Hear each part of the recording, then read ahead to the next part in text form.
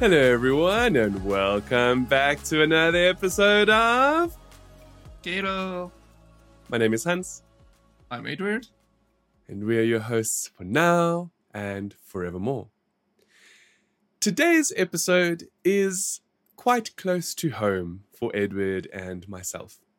It's one that we've alluded to several times in the past, but it's not one where we've actively decided that we should speak about it with you in what is technically considered a public space or forum. Generally speaking, Edward and I will make our thoughts known on Twitter because everybody loves a good tweet. Not that we've gone viral or anything, but here on Gettle, we generally prefer to keep things in a more formal, discussive matter where we can talk and professionality. Yes, there we go. That's a very nice way of putting it, Edward. Thank you. So with all of that in mind, today we will be speaking about how video games have a public relations problem. Now, you might listen to that and think to yourself, what are you talking about, Hans? Edward, what do you mean video games have a public relations problem? I mean, I look at video games and it looks fine to me. I see all the adverts. I enjoy the Twitters, the Instagrams, whatever comes out, the YouTube, and I don't see a problem with video games. That doesn't, what are you talking about? But yeah, like all of those social accounts are witty enough for me, so I'm entertained. Exactly. Yeah. So what we mean by video games have a public relations problem is more from a professional perspective. So although PR in gaming looks pretty damn good from a perspective of the normal person who buys video games and enjoys them, which is who video games are created for, it is a very, very different scenario when you have to look at the video games industry from a professional perspective.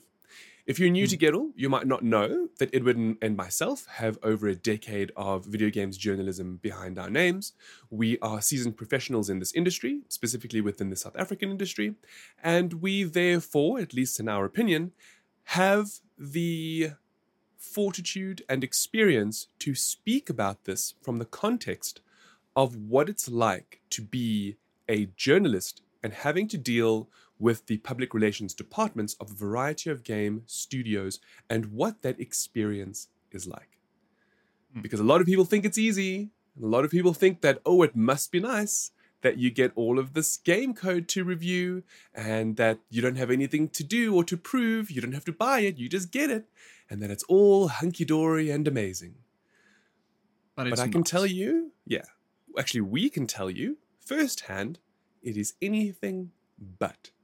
To be perfectly honest with you, although it has had its positive moments throughout the years, I am not hesitant to say that it's actually far more unwelcoming than many people perceive it to be. What sparks it for me, actually, at least thinking about all of this now, was the tweet that we retweeted. I think it was last week. I've been looking for it now.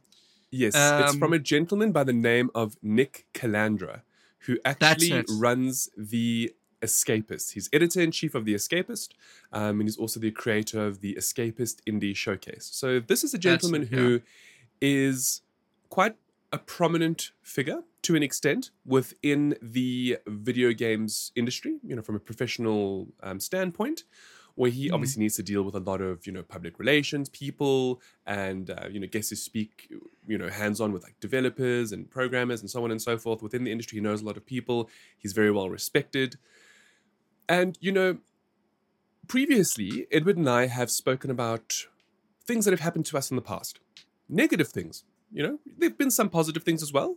But generally speaking, some of the bigger grievances we've never actually spoken about. And that's what we want to do today. We want to actually bring light to the fact that there really is a seemingly gross issue when it comes to video games media and dealing with companies, specifically from a public relations perspective. Unfortunately, Yeah. it's not public relations as a whole, but that's how we have to describe it and view it, because when you're dealing with people from a studio, it's always a PR representative. So, I don't really want to throw PR under the bad spotlight here, because I have some classical training as a public relations person. My degrees focus under that. And it's not that, we're saying that public relations is evil or bad. It's just how it's done in particular for video games leaves a lot to be desired. Yeah. Anyway, more to the point of what Mr. Calandra tweeted was how he received, so he's been working with Sony and PlayStation for a long time. I'm not really sure where he's based. I do feel it is in America. As far as I understand here, it says he's from Kansas City. So I would imagine he was dealing with Sony PlayStation America. And the issue came in whereby, as far as I can tell, they weren't happy with what he was saying, right? Yeah, basically, he was saying that they didn't, and according to him, quote and unquote, they didn't like his tone. Yes. So Yes. I'm not sure exactly what that means, and he tries to explain it further by saying that he isn't sure either. But basically, that's what he was told. Look, so and we also have to play devil's advocate here, right? Yeah, this is just one person offering his one singular opinion. I would like to trust, given how candid he's been with the rest of his Twitter and how he tried to explain the situation, so I'd like to feel this is a seasoned professional. He has no real reason to, mislead the public. Okay. It is a possibility, but the reason why Edward and I are actually more inclined to believe him is because it's happened to us. So we had an issue in, I think it was 2020, if I'm not mistaken, actually, because of Geddle podcast, where I had an opinion. I aired it. I was entitled to do it because, it's an opinion. And we were also told in no uncertain circumstances how they didn't like the tone. Yeah, pretty much. And let me tell you, it is not a nice email to receive, where you're basically being told that we don't really like what you're saying. And, why would you say that? And, you didn't say that correctly. So admittedly, for one of the things that I did speak about, I actually mistakenly mentioned the game as a remaster when it was actually a remake. So fine. In fairness, that was my own mistake, but I'm also only human. And, it becomes quite difficult to start discerning between reboot, remake, and remaster. So at that point in time, that was just it was just a lingual slip. It wasn't an intentional slight against the game that I was talking about. Anyway, what I would like to mention is that after that, we didn't receive any code for almost a year. Yeah. So most people don't know that. Most people don't know that. It's not something that we've really aired, or spoken about. But yeah, we didn't receive code. Now, was that because of that incident? No one can really say. But, it doesn't take much to put two and two together. Eventually, I did have it out with those particular PR people. And things seemed to be okay.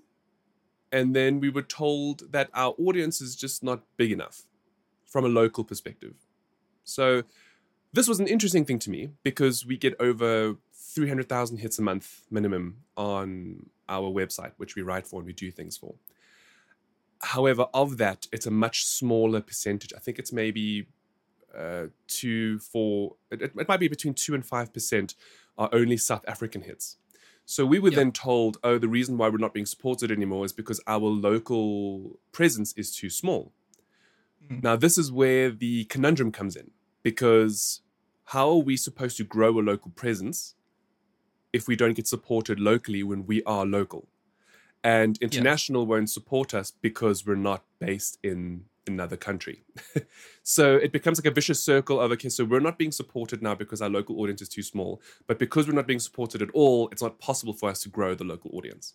To add to that, it should also be noted that the fact that we were told that was also very much a cop-out. We were told by other parties that it's very much not the case that they look at those specific statistics.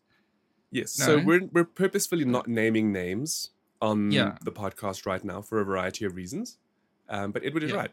We had a lot of other industry people whom, when we spoke to them about what was going on with us, and after a decade of being in this industry and a decade of support from pretty much everybody, it was a very unusual situation, and many of them Yeah. couldn't understand because they were seeing streamers with like 50 Far followers less. which were getting Yeah. code.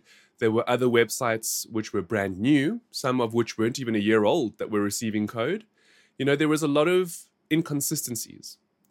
Now, before I speak about that, because I do want to speak about that in a moment, is I do want to say that words were had, and we have once again been supported from, so I don't want to, leave it as, they were unreasonable or they weren't willing to work with us or whatever the case is.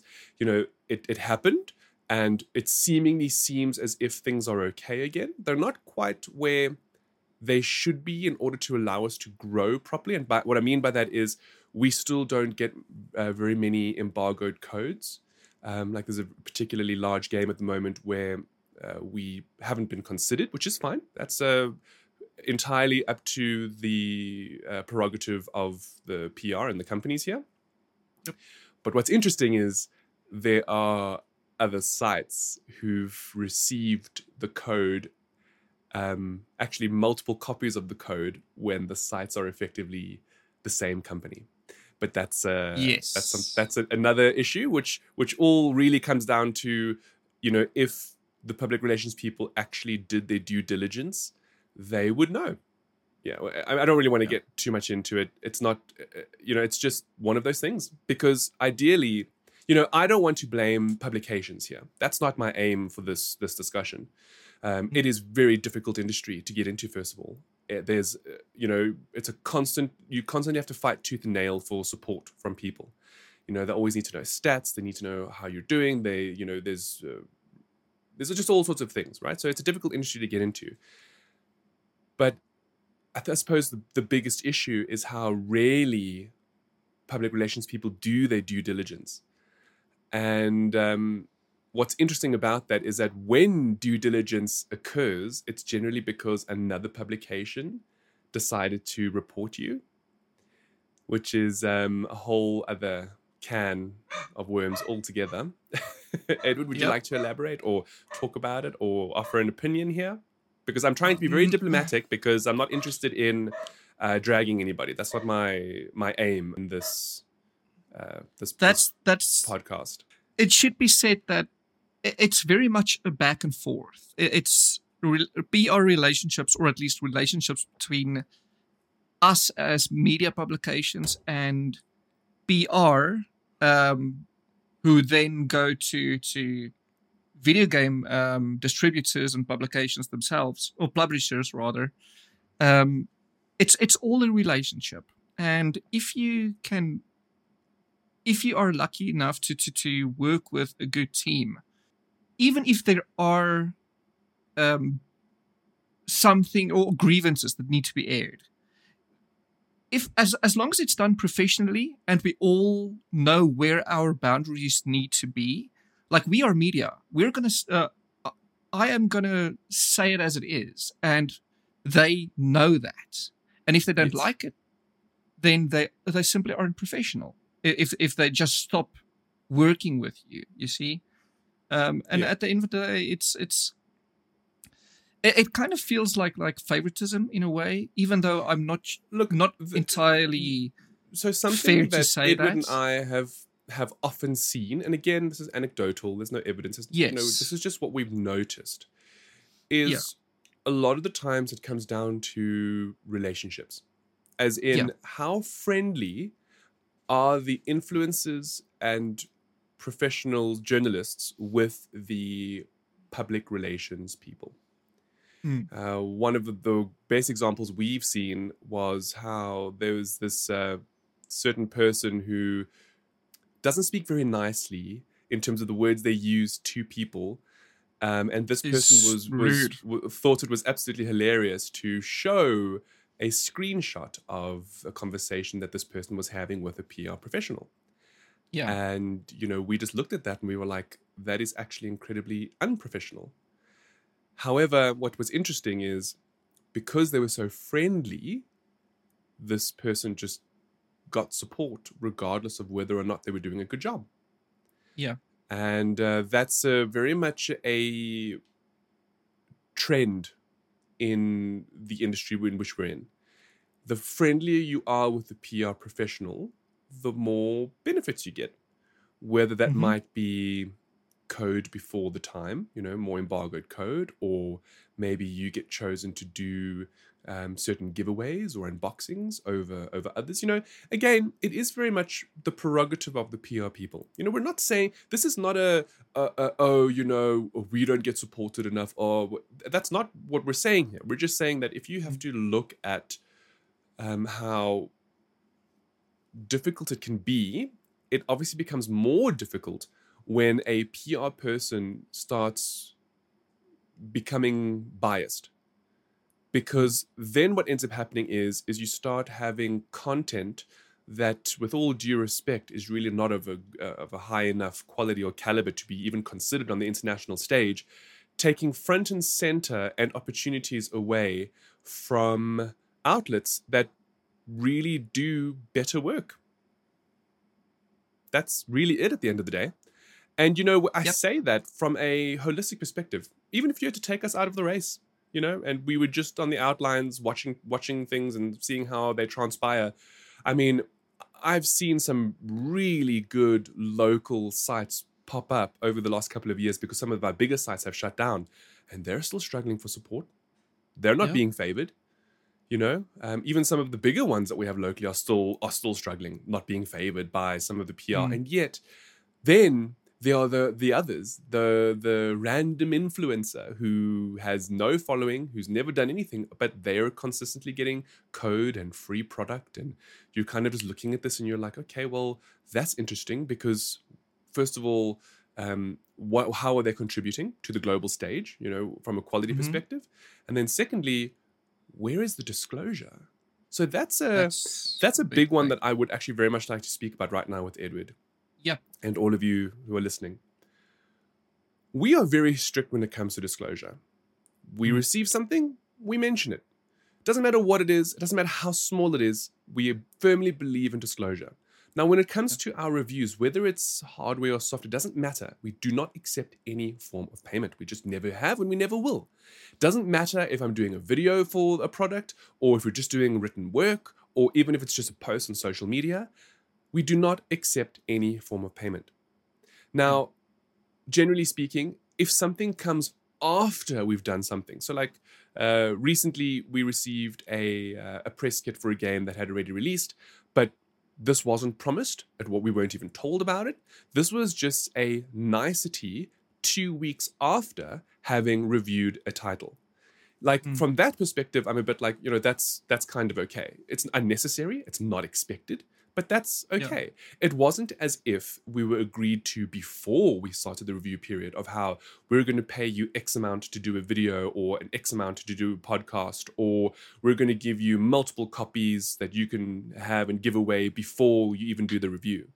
And yet that happens on a consistent basis here. Yeah, so that actually reminds me of when we were like offered a laptop for in exchange for its review.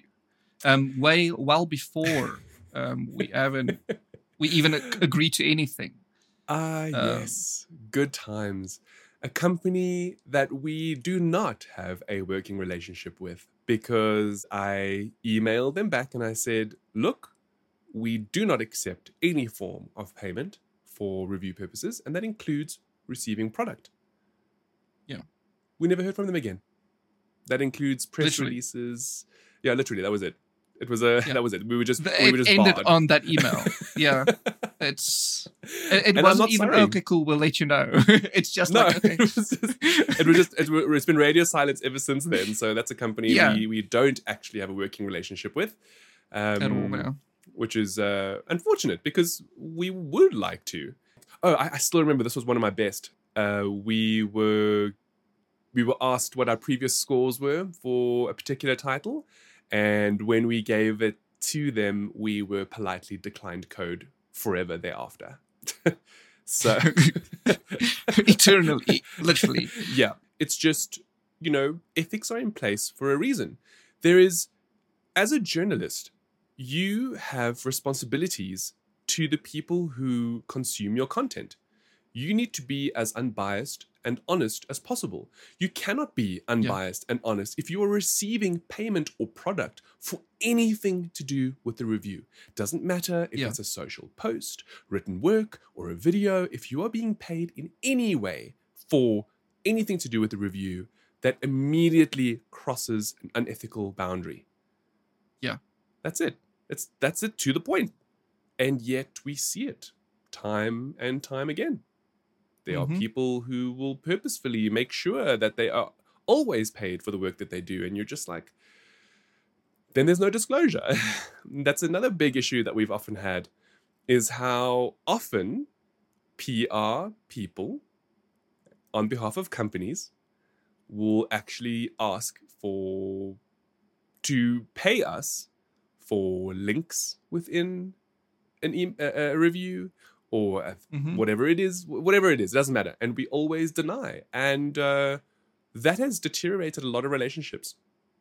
Yeah. Working relationships, which has been very interesting, to the point where we were like, well, that's okay. If you don't want to support us, don't support us. We'll just it's actually buy the stuff at retail.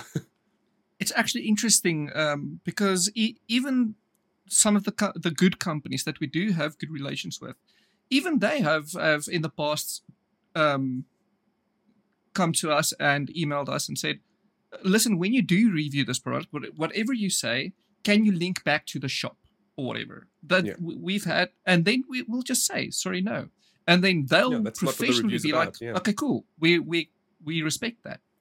And again, it all goes back to relationships and how PR should treat us everyone, and that's a they good point. are treating everyone. So we've spoken a lot about how we think people shouldn't be treated. So what do we think they should be? So that's quite simple from our perspective, really. It's give us the support we need without crossing any ethical boundaries. Regardless of how well you know us, because as much as it's a relationship, for example, it's also business, it's work. That's for example, if I go and place an order at a local online store, and one of the team members emails me telling me that my product is on the way, I'm not now going to strike up a conversation with that person to determine how they invite them to a braai. Invite them over for it doesn't make sense. Now, of course, I don't. What I mean by that is professional relationships need to remain professional, in my opinion. There's nothing wrong with becoming close with a public relations representative, for example. But they should always remain professional. And often that's how Edward and I run things. So, yes, we will, on the odd occasion, maybe have a bit of an email back and forth with some of our PR people that we liaise with on a weekly basis. And that's about the extent of it. It's not that we're now taking their numbers and WhatsApping them on the side and asking how they're going. With all due respect, I feel, at least from my perspective, Edwin, you can tell me from yours, I have enough going on in my life that it is already very difficult to maintain my current close relationships with my family and friends, that now for me to have to put on airs and graces and be fake, like have a fake relationship, is just too much work. Sorry, not sorry. I'm too old to be fake in a relationship. I don't know if it's just the boomer in me speaking, but it's unnecessary effort and worries, and it creates more issues than it solves. why is it that, I just feel, and we've had this in the past. I have had a public relations person actually email me and tell me the reason why they don't support us anymore is because I'm not familiar enough with them. Literally. Yeah, I which literally have makes it. I zero remember sense. sharing this with Edward, and I was flabbergasted because I was like, your relationship with me is a professional one. It is not Yeah. my job to be your friend as well. As a public relations person, it is your job to ensure that when you provide press releases or code or whatever the case it is to outlets, that you have done your due diligence to ensure that the outlet is of a high enough quality and caliber to do the sent articles justice. And what I mean by that is not justice in giving a high score, justice as in the people who are using the press releases or the code are going to take the time necessary to do a proper job in reviewing or publishing said content. All right, with their own opinion in an as unbiased manner as possible. It is not the outlet's job or the people who are at the outlet to make friends with you as a PR person, to find out how you're going in your daily life, what's going on, what do you need. That's not what this is in terms of a relationship. This is a professional relationship. It's not a relationship in the sense of you are now best friends and you need to share what happens in your daily life. You have a job to do, so does the journalist. And the way that this is meant to work is that when the journalist has a query, the public relations person should respond in an adequate time frame. Exactly. It's not about, oh, we're not supporting you anymore because you didn't ask how my day went yesterday or how my weekend was, or you don't know that I've been going through a difficult time. Look, I understand we're all people. Now, please don't misconstrue what I'm saying here. Edward and I are very polite all the time because everybody's human. I wouldn't want to receive a harsh email. And we will ask, how are you? We hope that you're doing well. But it's a professional courtesy to do that. It's not a means of me now, I'm going to delve into what's wrong with my PR agent when I have 15 others to talk to on the same day. It's just not possible. It just isn't. Yeah. And then also maintain all of your other real relationships. It's too much.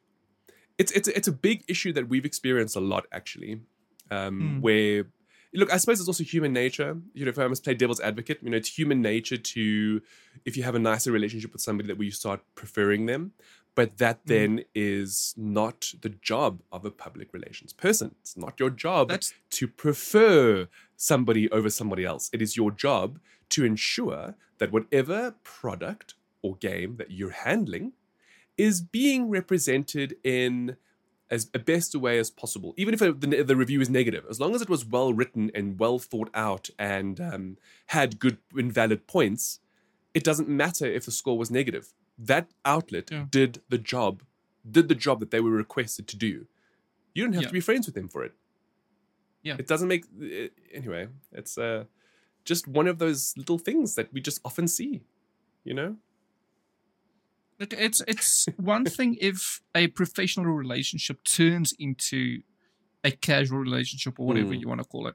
But even then, business and pleasure should always be separated. It's just better way for everyone. And we've had this happen to us. We've grown numerous times. Yeah.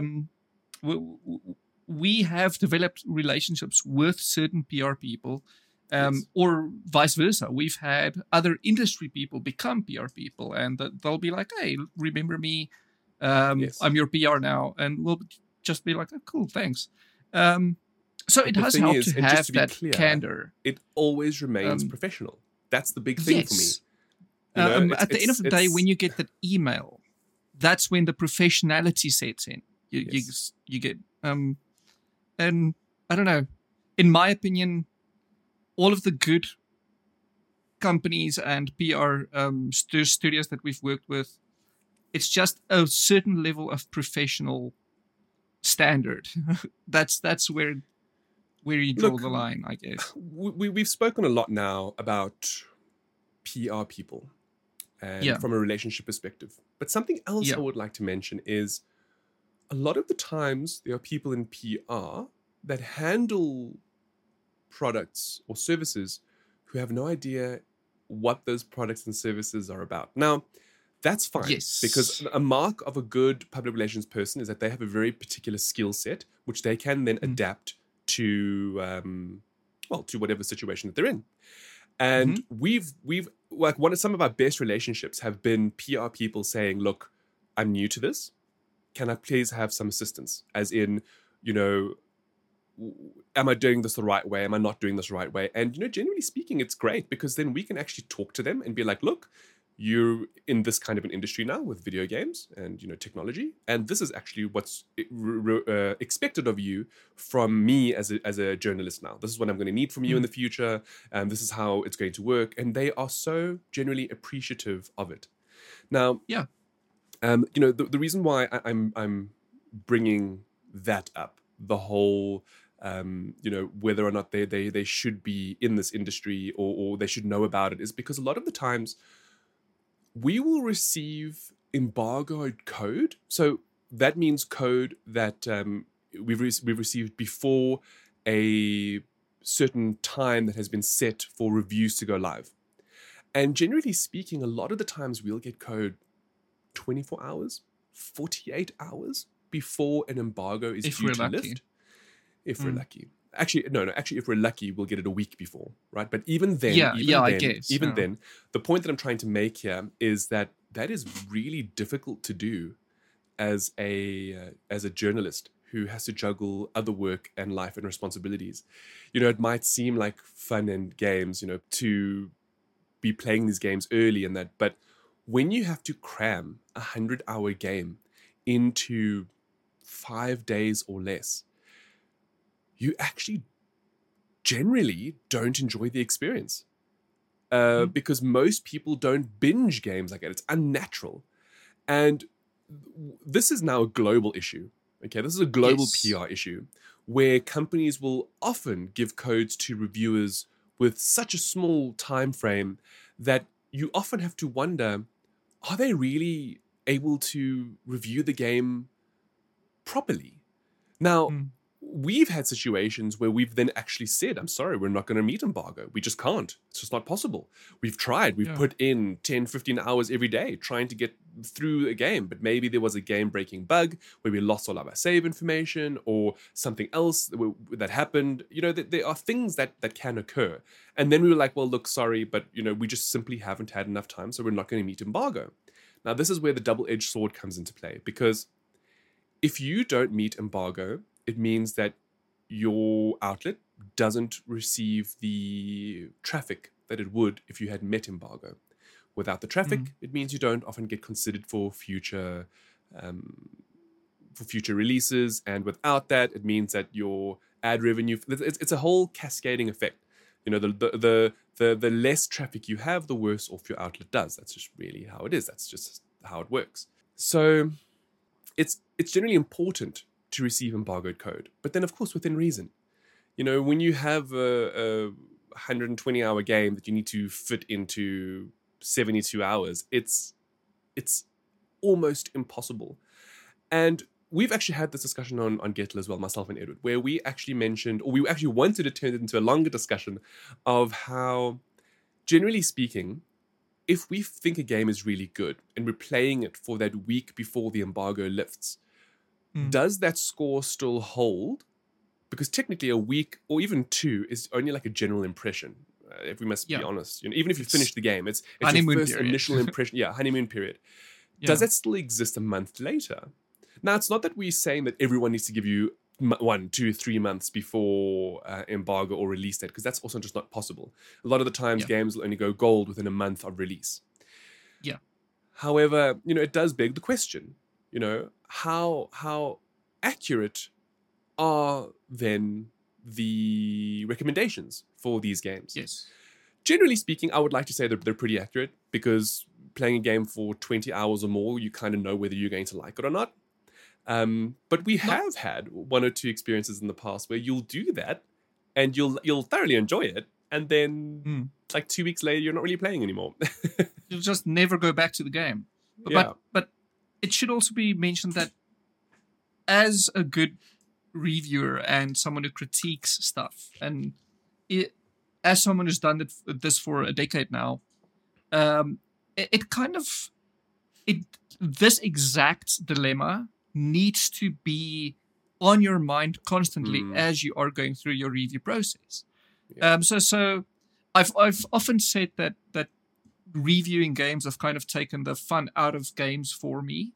But it's more so about the analytical side of things. I can still enjoy a game like I'm going to mention Gotham Knights now, which I thoroughly enjoy, especially playing it with Hans. By myself, I probably won't ever go back to the game, even though I think it's a good game, because it is a good game in my opinion.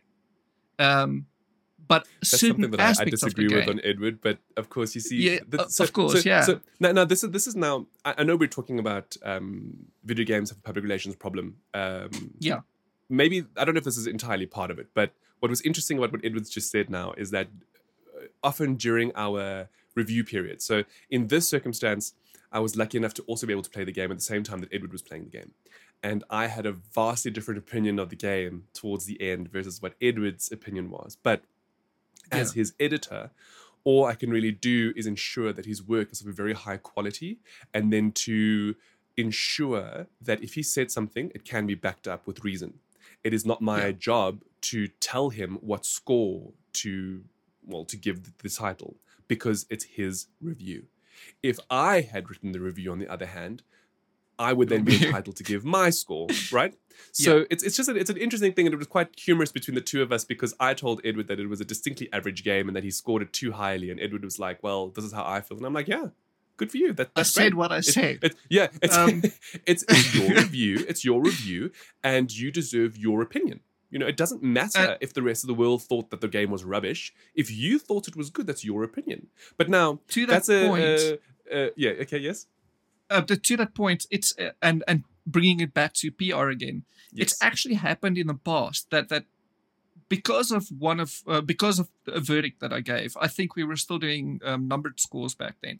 We were emailed and asked to elaborate on it. I can't remember exactly who it was. We don't need to name that doesn't who. Matter. Yeah, but And then Hans, as my editor, even though he hardly disagreed with me, and we even had an argument on it on our social platforms, he still, as my editor, backed up my score to the PR.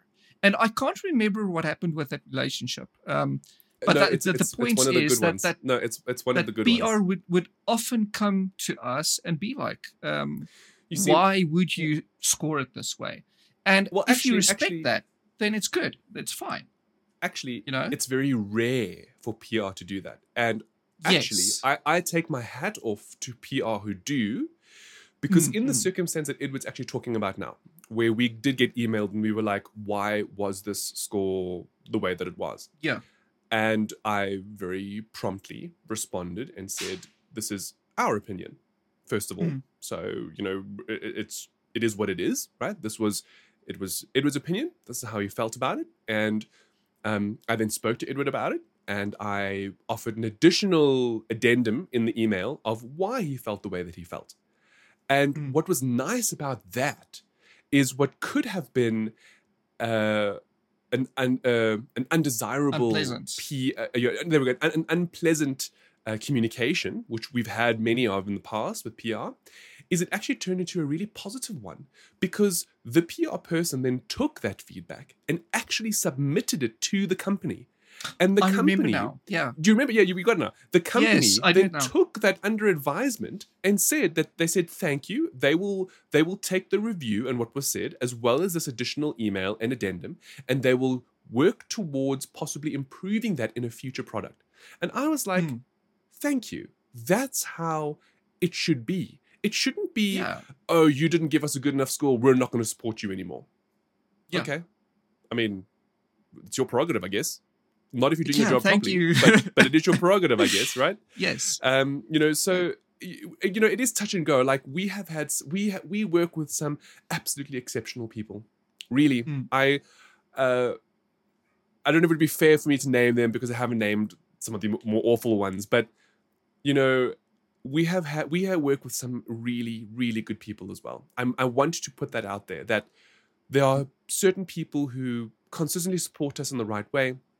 They, if we request additional, supplementary materials or additional support, whether it's extra time, and they accommodate us when we need it, as in the way that we always accommodate them when necessary. Whether it's embargo times and so on and so forth.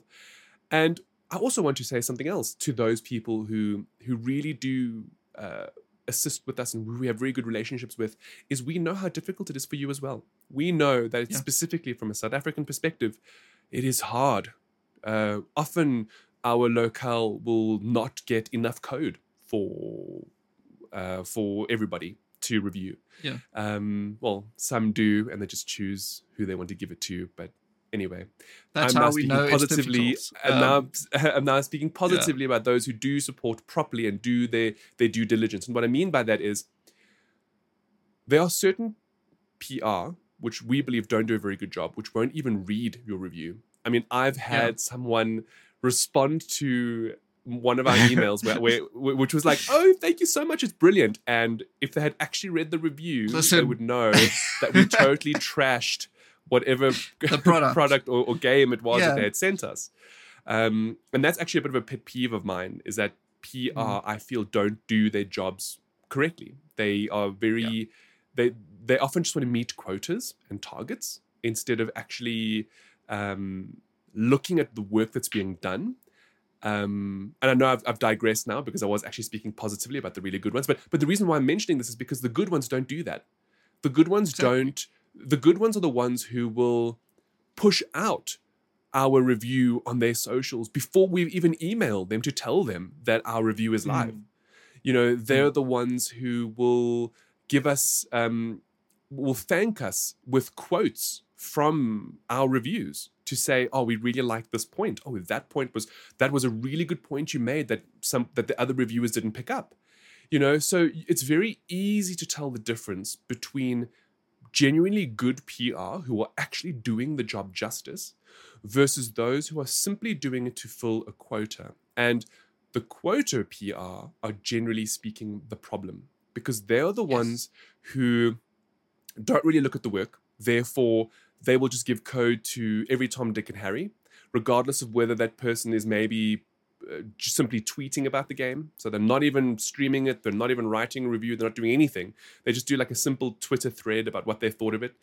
And, you look at that and you just think to yourself, how is the return on investment on that equivalent to a well-researched or a well-produced 2,500, 3,000 word essay on a review? Or even a 10-minute long video, for example, that's been nicely produced. It's just, you look at this and it just boggles the mind. And that's where a lot of our, discomfort and why we get so disconcerted sometimes when we see this happening. And then they have the audacity to turn around to us and be like, "Oh, well, you don't have the audience we require." Even despite having already mentioned how large our audience actually is. It's really just a cop-out in many, many respects. I mean, we've even been emailed and quite boldly been asked, "Oh, do you have this audience?" And with a direct comparison to a different publication, which I found super rude. And why? Why would someone be like that? You see, it makes no sense. Well, the thing is, it's not too that. personal. That's fine. But what's interesting to me is that when you can actually prove that you do, and then they just don't come back to you. Because now you've then actually it's been just like, a ghosting match. Then all of a sudden it's just radio silence. Actually, that for me is one of the worst things that a PR person can do, and that is radio silence. It's one of the absolute worst things. That issue that I spoke about earlier on the podcast, where they were unhappy with what we had said about it, I called, I emailed, I messaged, because I wanted to actually talk through it with them, and they just ghosted. Didn't hear a single thing. And like I said, that was the year in which we received zero support. Until eventually I got through to them again, and I was actually, I actually took my gloves off for a change, because, generally speaking, Edward and I are very, very polite, and, we often will just take no as and accept it. But this time around, I actually fought it. And then I started bringing in examples of, well, how dare you not support us, but you'll support X, Y, and Z, who we know, point blank, don't produce the work as well as we do, and don't have the audience that we do, regardless of whether they think our audience is, big enough or not. But yes. I hope you don't mind that we've been very diplomatic this episode. We have maybe dropped one or two names here and there. I'll probably end up bleeping them out. It's just the point of this podcast was to have a discussion about it. It wasn't to name names and drag people under the bus, even though I would love to absolutely do that, because part of me feels it needs to be done. But I'm just not interested in really dealing with that fallout, to be perfectly honest. Yeah. We've worked really hard to get where we are, and we're not really... I mean, we are still a small publication because we don't get the advertising that a lot of other publications do. And as a result, we don't have the means and resources to fully take on a big corporation. Yeah. At the end of the day, all of this was more to shine a light on how PR and... at least in the gaming industry, it tends to get a little bit dirty sometimes, and people don't know that. When you Google PR bad, then you'll get the top 10 PR disasters, and it's usually marketing related. It's never actually PR related. So it's worth mentioning that all of this was just to air some frustration, and to generally say. Just be thanks better, to please. The people who are better. Be better. Yeah, be better, please, to those of you who might listen to this and get offended. Because if you're being offended by what we're saying, well, sorry to say, that's maybe the shoe. Well, it's an issue that you need to deal with, and be better. For those of you who do listen, I don't know if anyone who actually is listening in the industry. Well, apparently some of you do. An hour in. You report us to PR people. So to you, we say be better as well. To those who have continued to support us and who really do continue to do a fantastic job, thank you. You know who you are. And the reason why you know who you are is because I have actually emailed you and said as much. So thank you to those of you who do a fantastic job. You make this... what often feels like a thankless job worthwhile. It is difficult. It is challenging. It's not as easy and fun as many people think it is. And to have the kind of support where people understand the situations that we're going through, and they don't favor us based on personal preferences. We thank you for your professionalism. We thank you for continuing to support us in the way that you know we will support you. And for those of you who are listening, what did you think of this episode? Did you know about these issues that we're speaking about? Do you agree with us? Do you not agree with us? Who knows? Maybe somebody out there is getting offended and I'll soon be getting an email. Yeah, just rage at us. Let us know. So with that in mind, this is the end of the episode. Thank you so much for listening all the way through, if that is what you did. We thank you, and we look forward to seeing you for the next one. Ciao for now. Bye.